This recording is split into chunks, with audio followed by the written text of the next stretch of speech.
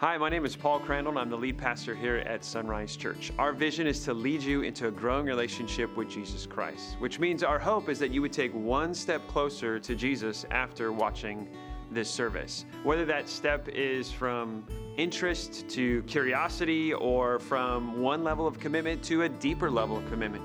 Whatever that is, we want to respect the pace of your spiritual journey, and we want to help in making that next step. In fact, personally, I want to help as well. You can email me after the service at paulc@isonrise.com. That's my personal account, and I would love to know how I can help you take one step closer to Jesus. I believe after watching the service, you're going to find that our church is a safe place to hear a life-changing message. So please enjoy the content you're about to view and email us so we know how we can help you take your next step closer to Jesus.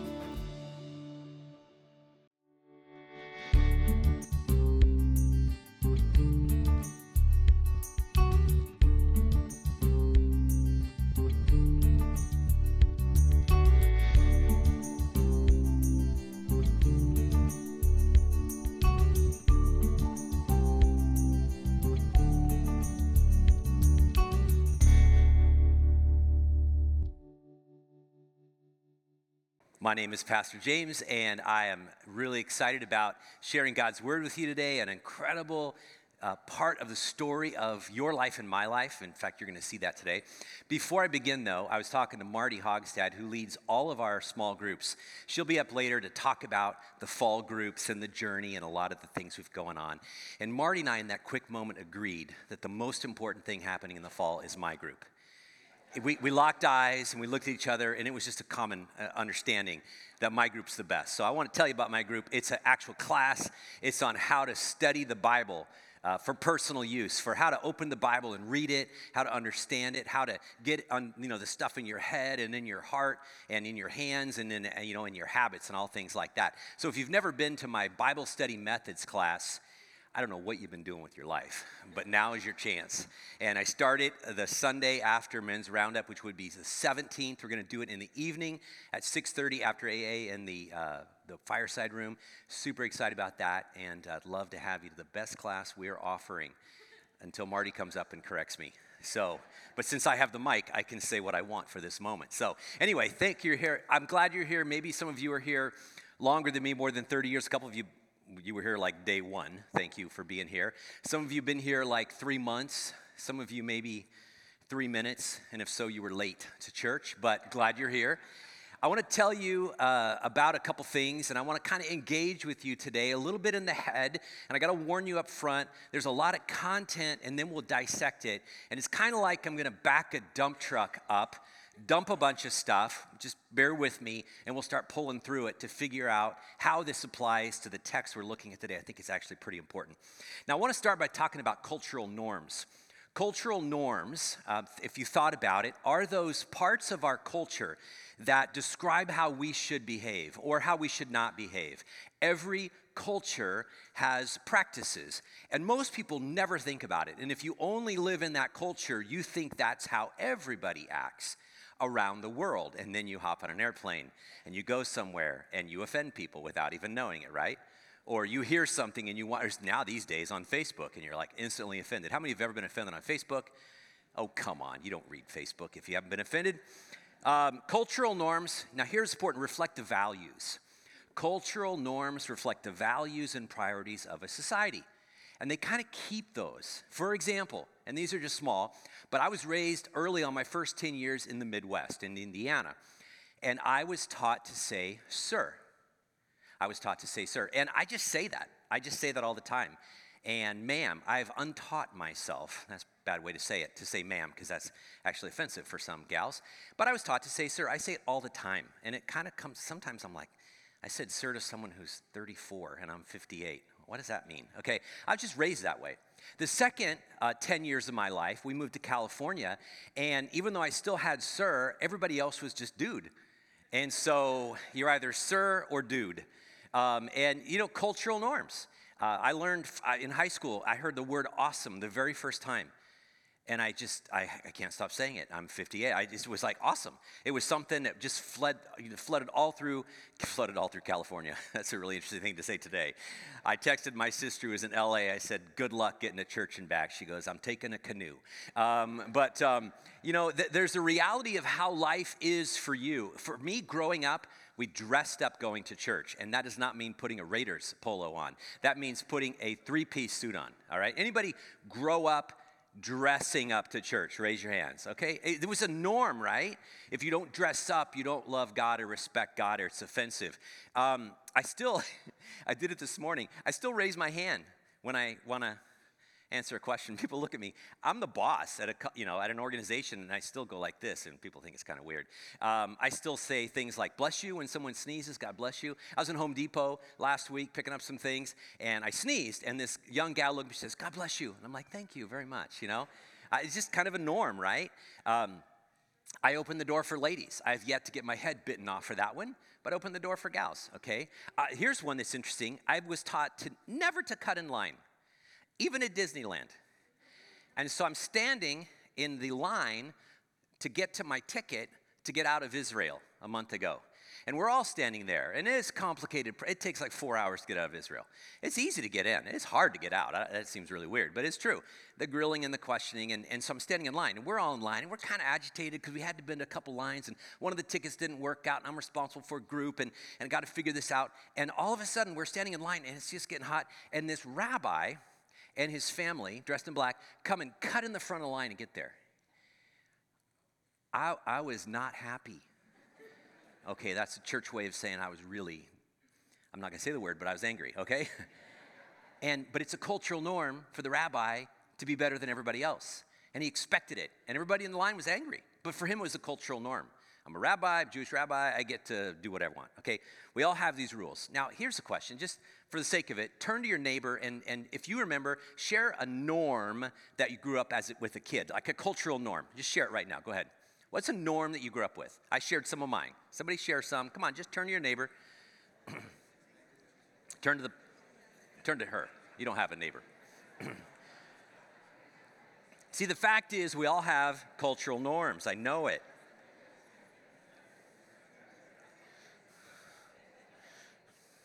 Okay, now, you could just stick them on Facebook if you wanted, okay? And if you're watching online and you're on Facebook or YouTube, put it on there right now. Because those are things that we grew up thinking are normal, but there's a reason why. Culture has decided that's accepted. And in fact, those cultural norms not only are accepted, they're protected. Because they not only define us, they protect us. They actually protect us. Have you ever like done something or said something and really realized it was like a faux pas? It was like, oh my goodness, I grew up saying this, but that was really a bad thing to say. Okay, yeah, we've done that. We find ourselves in a moment where like, my culture is clashing with the culture I'm in, right? Or the culture I'm in doesn't understand my culture. Especially, we have a lot of folks from around the world that live in the Hillsborough area and from just all kinds of nations, and it's really easy to think that way. Sometimes our norms can be offensive to others. Sometimes they can be insulting or just confusing. So I was in Cuba, very first time a number of years ago. We were going there to train pastors, and Pastor Israel and I, and we just had a great time. But we went to a church, and we didn't preach, but we went to a church there in Cuba, and we were welcomed, and we introduced and said what we wanted to do. And afterwards, the pastor made us stand at the door. And there were probably around 50 or more people there, and everyone who came out of the door, male and female, kissed us on both cheeks. It was just like, I've never had that happen before, okay? It was kind of weird. And men and women were like kissing on both of the cheeks, and they were greeting one another with a holy kiss, as scriptures say, right? We don't do that at Sonrise. Praise the Lord, okay? We don't do that. I shake hands. That's a greeting. I shake hands. I read this morning, I was just curious about this. I read, do you know that if you are in Tibet, the traditional greeting is to stick out your tongue at the person? Because it deals with cleanliness. So you don't want to shake hands, but you can. So do me a favor. Our new Sonrise greeting right now, practice it. Would everybody just greet me quickly? Okay, thank you very much. All right. So it's kind of different, right? I mean, these norms, you're like, well, that's weird. If you go to Tibet and everybody's sticking their tongue out at you, you're like, I need a dictionary or help. Somebody please help me, right?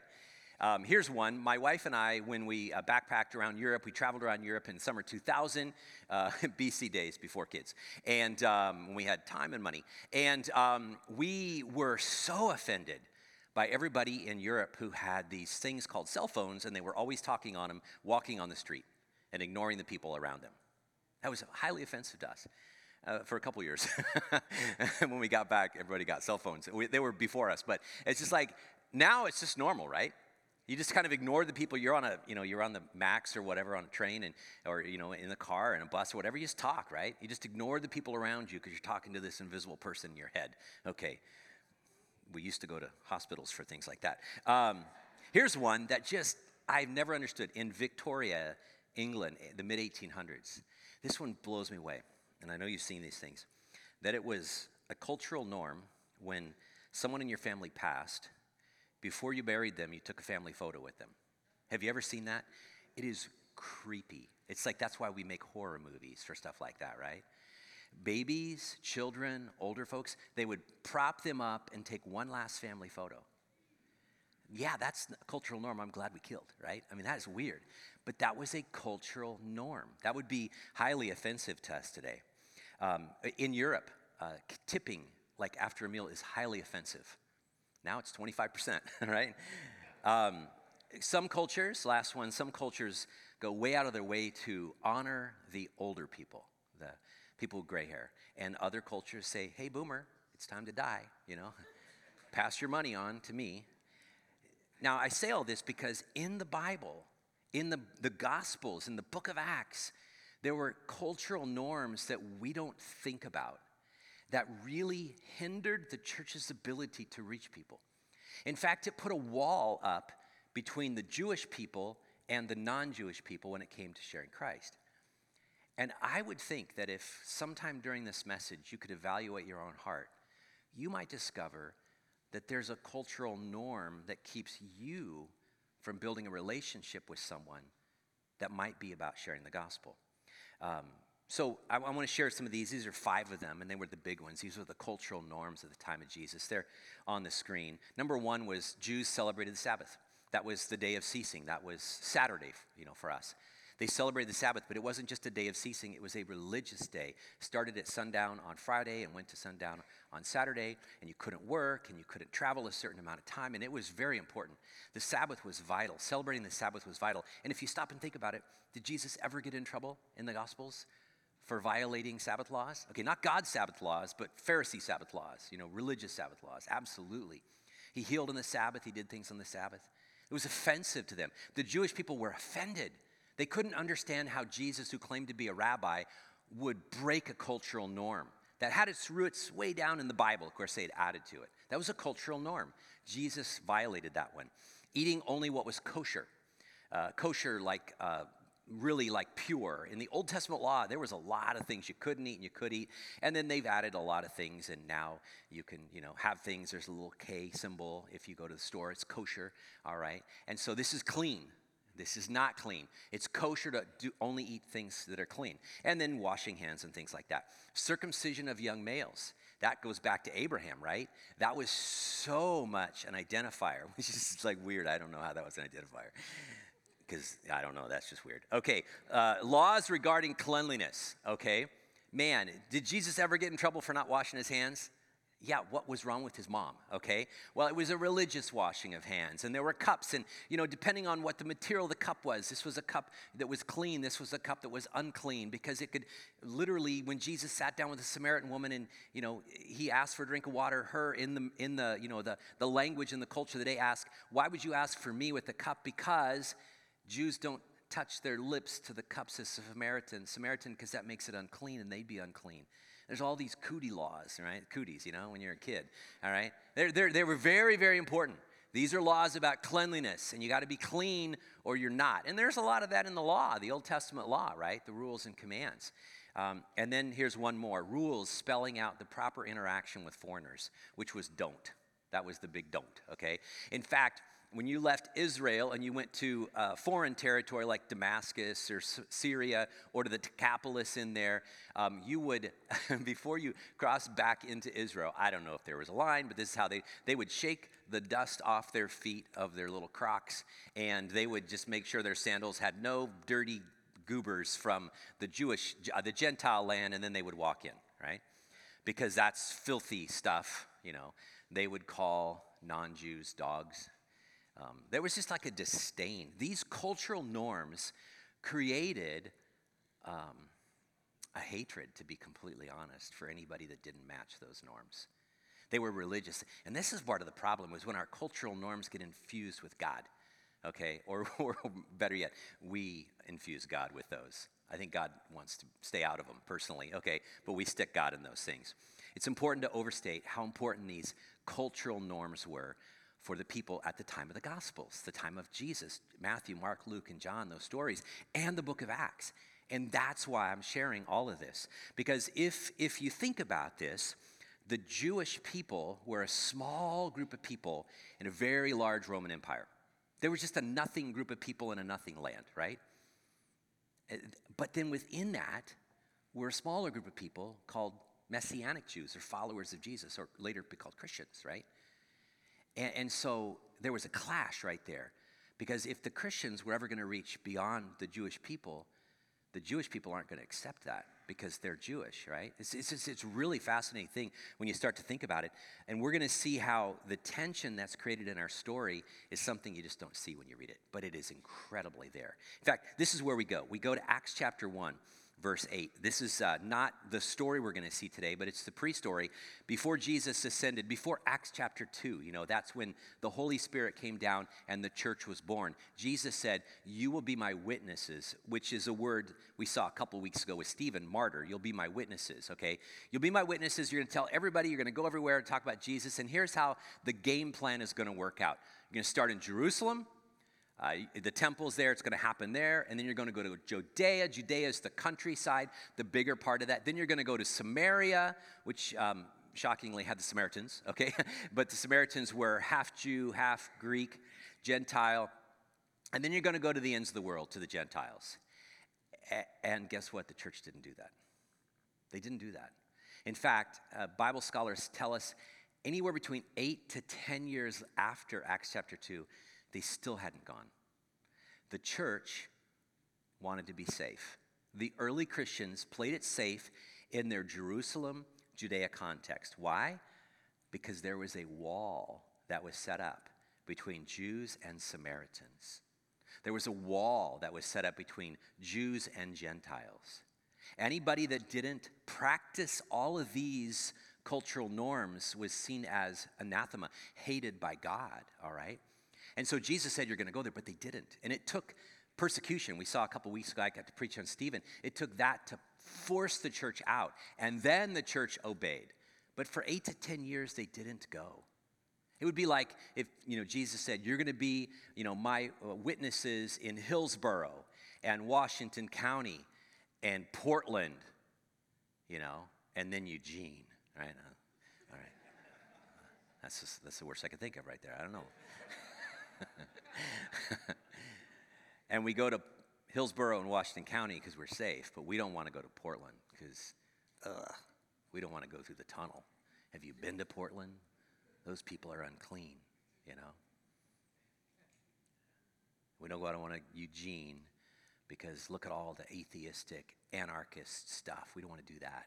And we stay in our country and stay in our local culture and stay in our county and we stay with what's safe.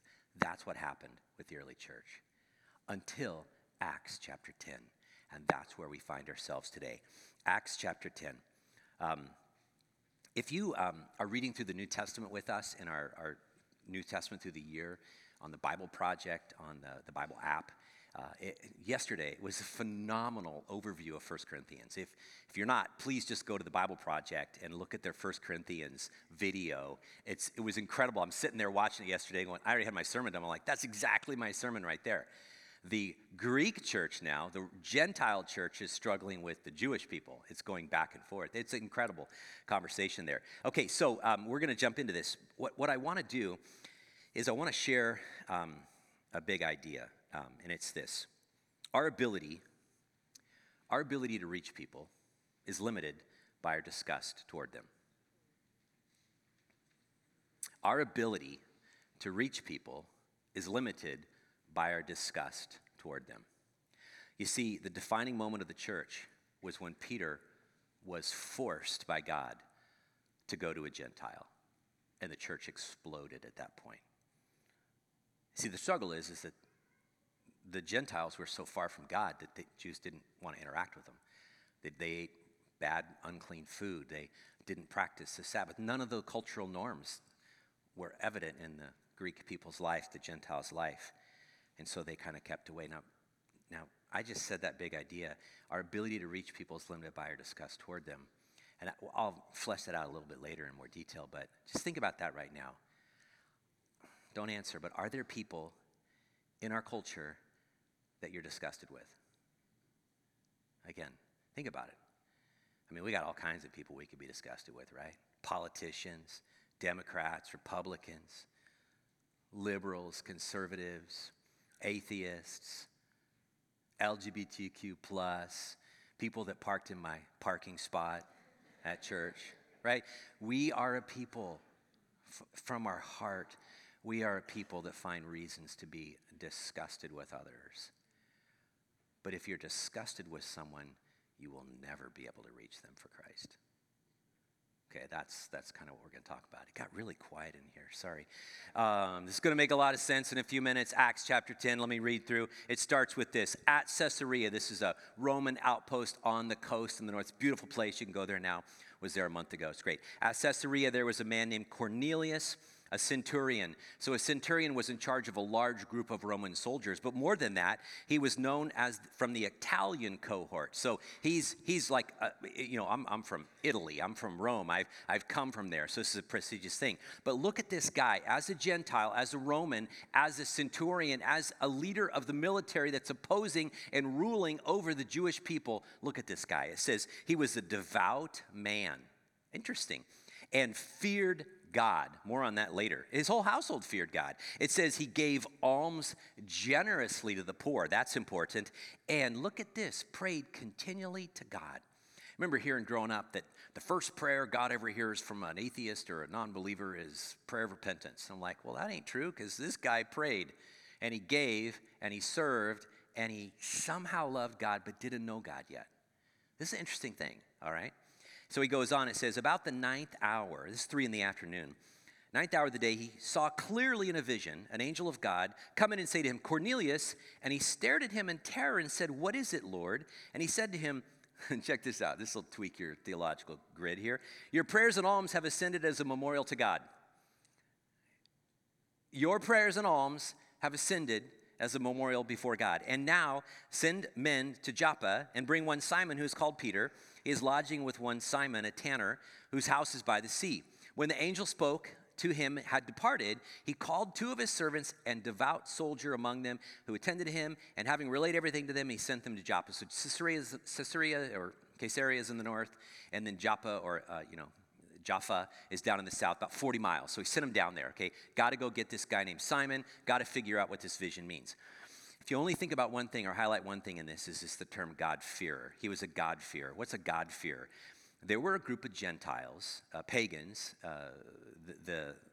If you read in the King James, they were babblers. They were babblers. They were the barbarians. That's what barbarian means, to babble, because we didn't understand their language. They're just barbarians. There were barbarians out there that somehow had some kind of connection to the reality of a God. And they wanted to know that God. And so they did things, maybe in ignorance, maybe with some amount of wisdom. They were called God-fearers. You see them in the New Testament. You see them in, actually, Luke's the only one that records that, which is kind of interesting. In Luke 7, Jesus heals the servant of a centurion in Capernaum, right? He helped build the synagogue. That's a pretty significant thing. A Roman centurion helps build the Jewish synagogue, okay? And he was a God-fearer. Doesn't mean he was a true Jew or later even a Christian, but he had some kind of respect for God, and he leaned in on that. But he still had all his, barbarian behaviors, as it were, right? And so he would still be offensive to Jews, but he was a God-fearer. In around like Acts 13, Paul is speaking in a synagogue, and it says he speaks to the Jews and the God-fearers. Another time he speaks to the Jews and the God-fearers. So Gentiles would show up to a synagogue, which was only for Jews, right? That had to be super uncomfortable, okay? But they were the God-fearers. This guy's a God-fearer. Is it possible that someone who disgusts you actually wants to know God? That's interesting. What if they're praying to God? What if they're trying to do some of the things they think are right, and they're leaning in on this, giving to the poor, being devout, praying to God, the God they don't even know yet? What if? What if? And worse, what if our disgust for them prevents them from discovering this? Cultures are beginning to clash because you've got Jews and Gentiles hanging out together. The story goes this way. The next day, as they were on their journey and approaching the city, Peter went up to the housetop about the 6th hour again to pray, about noon, and he became hungry and wanted something to eat. But while they were preparing it, he fell into a trance and saw the heavens opened and something like a great sheet descending, being let down by its 4 corners upon the earth. And it were all kinds of animals and reptiles and birds of the air. And a voice came, Peter, rise, Peter, kill and eat. But Peter said, no means, Lord. I've always liked that. There's a couple times when people say, no, Lord. It's like, how can you say no, Lord? Is he Lord or is it yes? There's always a yes, Lord. But this is like a no, Lord. No, there's no way, Lord. God, I know you're in control, but you're wrong, okay? No, Lord. No, Lord. I have never eaten anything that is common or unclean. And the voice came to him a second time. What God has made clean, do not call common or unclean. This happened 3 times. And the thing was taken up at once to heaven. Now, there's an incredible amount of stuff we could talk about in the story. I just want to focus on 2 words. You know what they are? Clean and unclean. Those are the only 2 words that really matter to me right now today in this passage. Clean and unclean. Now, it doesn't mean they washed them in the sink, okay, or didn't. It meant they were ceremonially clean. They were righteous. They were holy in the sense that God had said this was good. And there were clean foods. Pure, free from defilement is what the word means. And there were unclean foods. Unclean meant defiled or polluted. And Peter said to God, no, Lord, I've never eaten unclean stuff. I've only eaten clean stuff. And God says to him, how dare you call what I have called clean, unclean? That's a tense moment, right? He's in a trance. The Lord's speaking to him. An angel had showed up to this Roman centurion. And so God's going to do something huge here. Look at the contrast. Now, in the Jewish cultural norms of the day, all of them were a safeguard. So you as a Jew never had to worry about being unclean because you followed the rules. And you could never be accused of eating the wrong thing, what was kosher. Now, what about us? What about us as people? What kind of rules do we put in place to not be unclean? And I'm not talking about preference, like whether you like mushrooms or not on your pizza, okay? I'm talking about a deep-seated, this is right and this is wrong. Whether God really said it like that, but that's how you grew up, or that's a conviction of your moment right now in your heart. You're like, this is right and wrong. What kind of things have we put together in our culture? I know churches do it all the time. Churches do it all the time. I get the privilege of preaching at other churches and going there, and I'm always asking, okay, what am I supposed to wear? What translation am I supposed to preach through? Because those are 2 things that will really offend people immediately. Guaranteed, guaranteed. Way back in the day in the old building, you guys remember this? Before we had AC, those were some sweaty days, right? We had an evening service. I'd preach in shorts, okay? Man, I remember somebody coming once and just highly offended that gosh, Jesus would have never preached in shorts. Well, of course not. He had a robe, okay? All right. But that was highly offensive. So I take care. What am I supposed to wear when I go to this church? I'll wear a tie. I'll wear a coat, a jacket. I will. I don't wear suits unless it's a funeral. If you see me in a suit, it's not a good day. Or a wedding, that's a good day. I did a wedding at Smith Rock this summer of some Sonrise folks. And I'm like, I don't know. How do you dress for Smith Rock? I have ideas, but what do you want me to wear? And I had to figure it out. That's a cultural expectation, and you don't want to offend someone accidentally, right? Translation of the Bible. Which one do you use? Hey, if you use King James, I will use King James. If you use, NLT, I'll use NLT. If you use ESV, I'll use ESV because I could care less. because they care about you, right? But it's easy in the church to create norms, cultural norms, and think they're God, like songs, hymns, styles, all that stuff. We do all that, right? And then we kind of want to live in that because it's safe. I remember when I was in college, I was an RA in my dorm. And Christian music and Amy Grant, and that's all I have to say about that. And there was all kinds of stuff back in the 80s. And this guy came to me and he's like, hey, James, could you just create a list of songs and albums and people that I can listen to? Like, oh, God forbid that I would create a bunch of songs and lists and artists that God has endorsed, okay? Or that's anathema to God, because that's country music right there. That's anathema to God. But, okay, you know what I'm talking about. Why do we do this? There's something in our hearts. We got to get to this. There's something in our hearts that says, this is what I like. This is what I grew up with. This is when I had my spiritual moment, however many years ago, and that's how God wants it to. And then we're offended. And that wall of a Bible translation, of a way of dress, of a style of music, or anything, whether you have pews or chairs or you name it, that can create a wall that keeps people away from the gospel. And we are justified in our hearts and minds, right? So you got to remember this, friends. God didn't come and save us because we were clean. None of us were clean. We were all unclean. We were all unclean. God saved us because we were hurting and broken and lost and filthy and dirty in the gutter, and he reached out to us and redeemed us and saved us. So God forbid that we would ever get and start to create some clean laws, as if we invented them and we live by them. We didn't. We were unclean. We were hurting. We were broken. Over and over in the Gospels, we see Jesus move towards messy people and embrace them right where they were, not where they were supposed to be, and that got him in trouble. Here's our big idea. Again, I want to illustrate this. Our ability to reach people is limited by our disgust towards them. Our ability to reach people is limited by our disgust towards them. Now, just a second.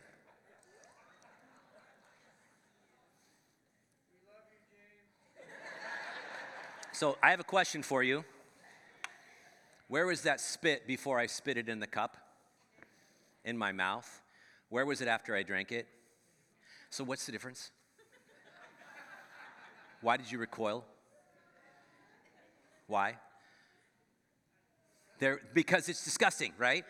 I just disgusted you. A couple years ago, my wife reminded me of this. One of my friends, Harry, was up here, and I brought him up, and I had him eat some meat. And I said, while he was chewing, it was good steak, because Harry likes steak. And I said, stop. And he spit it out on a plate, and I started eating it. Why? Because I wanted to illustrate that you shouldn't be just listening to my sermons. Don't just be chewing food that's already been chewed. Go eat your own food, okay? And that was a lot of fun, and people were really disgusted. I wasn't, because I was the pastor, and it was my illustration. What's disgust? Disgust is a feeling of revulsion, right? It's something's unpleasant, something's offensive, right? It's offensive. We have created that's not clean, and we're disgusted. We're revulsed by it. And check this out. We naturally move away from stuff that disgusts us. We do. We don't like to hang around with that, right? Man, when my kids were little, I could change diapers all day long, but when they vomited, oh man, I'm like done. I can't do vomit. I can clean poopy diapers, but I can't do vomit. That was just like over the limit for me, right? Okay. Disgust creates a boundary around the person. It makes them into an object, because it's safe to make an object out of a person over there. And here's the thing, disgust becomes a problem when we project it onto people. When we're disgusted by people. How can we be disgusted by people? They're people. They're humanity. I remember this. We used to have a homeless shelter about a dozen years, and 3 months, 90 days, cold weather shelter, nonstop. And it would take a toll on all of us in the building and everything. And by about month 1 or middle in the month 2, the building would start to smell, all right? And staff would complain. And I remember saying this once. I said, you know what? That's the smell of humanity. So disciple your nose and get over it, right? Okay, now let me tell you another story that reveals how much of a big fat hypocrite I am, okay? I'm walking out of Harbor Freight with my son Josiah. We'd gone to get a tool, working on something, and we walk out, and man, there was like incredible stench. And a homeless guy is walking this way, and I'm just like recoiling. And internally, I'm disgusted. turns to me and says, Pastor James. And I'm dying inside because I was disgusted by someone that I knew. And I'm just like, oh, I'm such a hypocrite. And I went and embraced him and talked with him a little bit. I'm like, how could I just make an object out of someone? And how could I put him over there and put him in a category because he hadn't had a shower in forever, whatever, I did it. We're all like this, folks. We all have groups or things like that, beliefs, and we put them out there and project them out there and we call them disgusting. And you will never reach a person like that. You will never reach a person like that because you've already decided in your heart that they're too far gone and you are limited in your ability. We got to move towards the messes. That's what Jesus did. That's what got him in trouble. Luke 15, Jesus is there. He's hanging out with the tax collectors and sinners. And it says, it's not on the screen, but the religious people, the Pharisees, scribes, all those people, it says they grumbled, they complained because he was hanging out with tax collectors and sinners. And this is what it says. This is their complaint. This man receives sinners. That's why they were so angry. This man receives sinners. It metaphorically meant to set a table for, but it literally meant to draw close to yourself, to welcome in, to open the door to anyone. This man received broken and sinful people, and that disgusted the religious people. Jesus moved towards broken people. It's so easy for us as followers of Jesus to forget that we were once lost. I want to highlight something. I'd encourage everybody to buy this. This is my son's book. I've got a copy of it. Does the Bible support same-sex marriage? Preston Sprinkle. Love Preston. I've heard him for about 2015 or so. And he's got this great book, and he's talking about these are the so-called arguments that people say the Bible accepts. Let's just look at the Bible. And he does an incredible job, a loving job. The thing about Preston in this book is he starts with this, and this is like so good. He says, if you're ever going to have a conversation with someone, you have to have a relationship with them. And so he starts with some presuppositional beliefs. He says, first of all, be willing to rethink your point of view. God forbid, because I'm right. If you're not willing to rethink your point of view, you'll never have a conversation that goes anywhere with someone. Be willing to rethink your point of view. I'm not saying you're wrong. I'm just saying be willing to listen. He says, be a genuinely curious person. Be a good listener. Ask good, honest questions. Find some point of agreement. Again, for crying out loud, there's got to be some point of agreement somewhere, right? And agree with them and understand the power of belonging. Understand the power of belonging. And so the reality is that, man, the gospel is far too great to keep in our small little safe circle. The rest of the story is amazing. Peter goes up 40 miles to Caesarea, and they all receive Christ. It says it this way in Acts 10. So Peter opened his mouth and said, truly I understand that God shows no partiality. I mean, he doesn't show favorites. He doesn't create categories. God doesn't create categories. God loves everybody equally. He says, but in every nation, anyone who fears him and does what is right and acceptable to him. I mean, that means God doesn't love white people more than black people. God doesn't love Americans more than Mexicans. God does not love Republicans more than Democrats. God does not love rich people more than poor people. He shows no favoritism. He does not love us more than anyone else in the world. We got to get that in our hearts. We may be blessed. We may have received a lot. We may be in kind of we definitely are in the upper part of the world, okay, when it comes to wealth. But it's not because he loves us more, okay? And we should be thankful for what we have. That's great, not resenting any of that. I'm just saying that you can't look in the mirror and go, God loves me more because. He doesn't. He loves you because of Jesus, not because of you. He loves you because you were made in his image, and God will redeem you and change you, and he loves you. And he loves everybody equally that way. We got to decide if we want to influence the culture around us or we want to just create a wall. How about that? I'm out of time. I want to tell you a couple things here. The religious leaders seeking purity pulled away from sinners. The religious leaders seeking purity pulled away from sinners. Jesus, seeking fellowship, moved towards sinners. What would you rather be, pure or in fellowship with someone? Because there's only one way to reach someone for Christ. There's only one way to tell people about Jesus. And I'm not talking about changing your theology. Jesus didn't get crucified because of bad theology, okay? He got crucified because of who he hung out with and his disgust for the religious people, right? Because they weren't hanging out. They were lost when it came to this. The Pharisees saw this whole image in terms of purity, and Jesus saw it in terms of mercy and ministry. And I just want to ask you this. We just got a minute, but are there any cultural norms that you have that you've created or you've grown up with that are keeping people from Jesus, that are keeping you from reaching people for Jesus? And if so, you have to tear that down, because that is not from Jesus. That's from your cultural norm. The passage ends with the Gentiles receiving the Holy Spirit, verses 44 to 45. While Peter was still saying these things, the Holy Spirit fell on all who heard the word, and the believers from among the circumcised who had come with Peter were amazed because the gift of the Holy Spirit was poured out on the Gentiles. It doesn't end quickly or easily, because now when he goes back and tells it all, the Jews are upset, and then Gentiles go out and come to Christ, and Paul goes out, starts reaching people for Christ, and more Gentiles and Jews receive Christ, and then Paul gets in trouble. Acts chapter 15, they have to make a decision. This is not an easy conversation in the book of Acts, that Gentiles and Jews are sitting down together in church. That's why the book of Galatians is written. There's so much in here. The reality is this: the early church Peter had to make some internal changes to see a people as dearly loved by God and willing to be loved by God, so far as that Jesus would even reach them. What would that look like for us? Again, please don't tell me, but who disgusts you? Who is on the other side, let's say? Who do you feel uncomfortable with? Just the fact that you feel uncomfortable with creates a wall and a barrier for you reaching them for Christ. How do you share the gospel with someone if you don't have a relationship with them? A true, loving, caring relationship. Everybody has a moral circle. And I don't know why, but we show kindness to people inside the circle. And we hold people with disdain who are outside the circle. And we create that.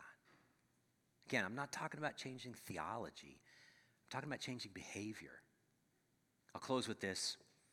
Paul, 1 Corinthians 9, he says this. By the way, Paul was pretty good at this, okay? He said, "For though I am free from all, I have made myself a servant to all. Check this out, I might win more of them." Paul's only concern was that I might win more people for Jesus. His only concern. He says, to the Jews, I became a Jew. Why? To win the Jews. To those under the law, I became as one under the law, even though I'm not under the law, that I might win those under the law. He's talking about the religious people of the Jews. To those outside the law, I became as one outside the law, not being outside the law of God, but on the law of Christ. I didn't change my theology to reach people. I just denied some of the things I normally did so I could reach people, that I might win those outside the law. That was it. To the weak, I became weak. Why? That I might win the weak. I become all things to all people, that by all means I might save some. Why? I do it all for the sake of the gospel, that I may share with them in its blessings. So who is difficult for you to reach? Who is on the other side of a wall that you have created, or your culture has created, your friends have created, your church has created, that creates a safety barrier so you don't have to interact with them? Because if truth were really true, they disgust you. You will never build a relationship with someone who disgusts you. You will never impact them for Christ if they disgust you. And if people disgust you, you forgot who you were. You were disgusting to God, spiritually speaking, and he crossed that barrier and loved you in Jesus Christ.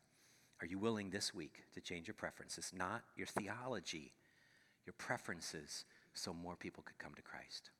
Would you be all things to all people so someone would be saved? Would you be willing to build a relationship with someone that is on the other side of your comfort zone so that you could live Jesus in front of them? Otherwise, we don't have any hope for our church. We're just going to be another church that the world looks at and says they're disconnected.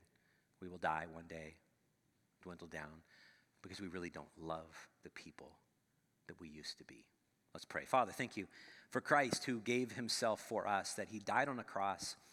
We get to even receive the Lord's table today, which is the body and blood of our Lord and Savior Jesus Christ given for us. He willingly went to a cross because we were unclean. We were disgusting. We were separated from you. We were bound for a Christless eternity for hell, Lord. And yet his love for us was so compelling that he gave himself for us. And we rejected him.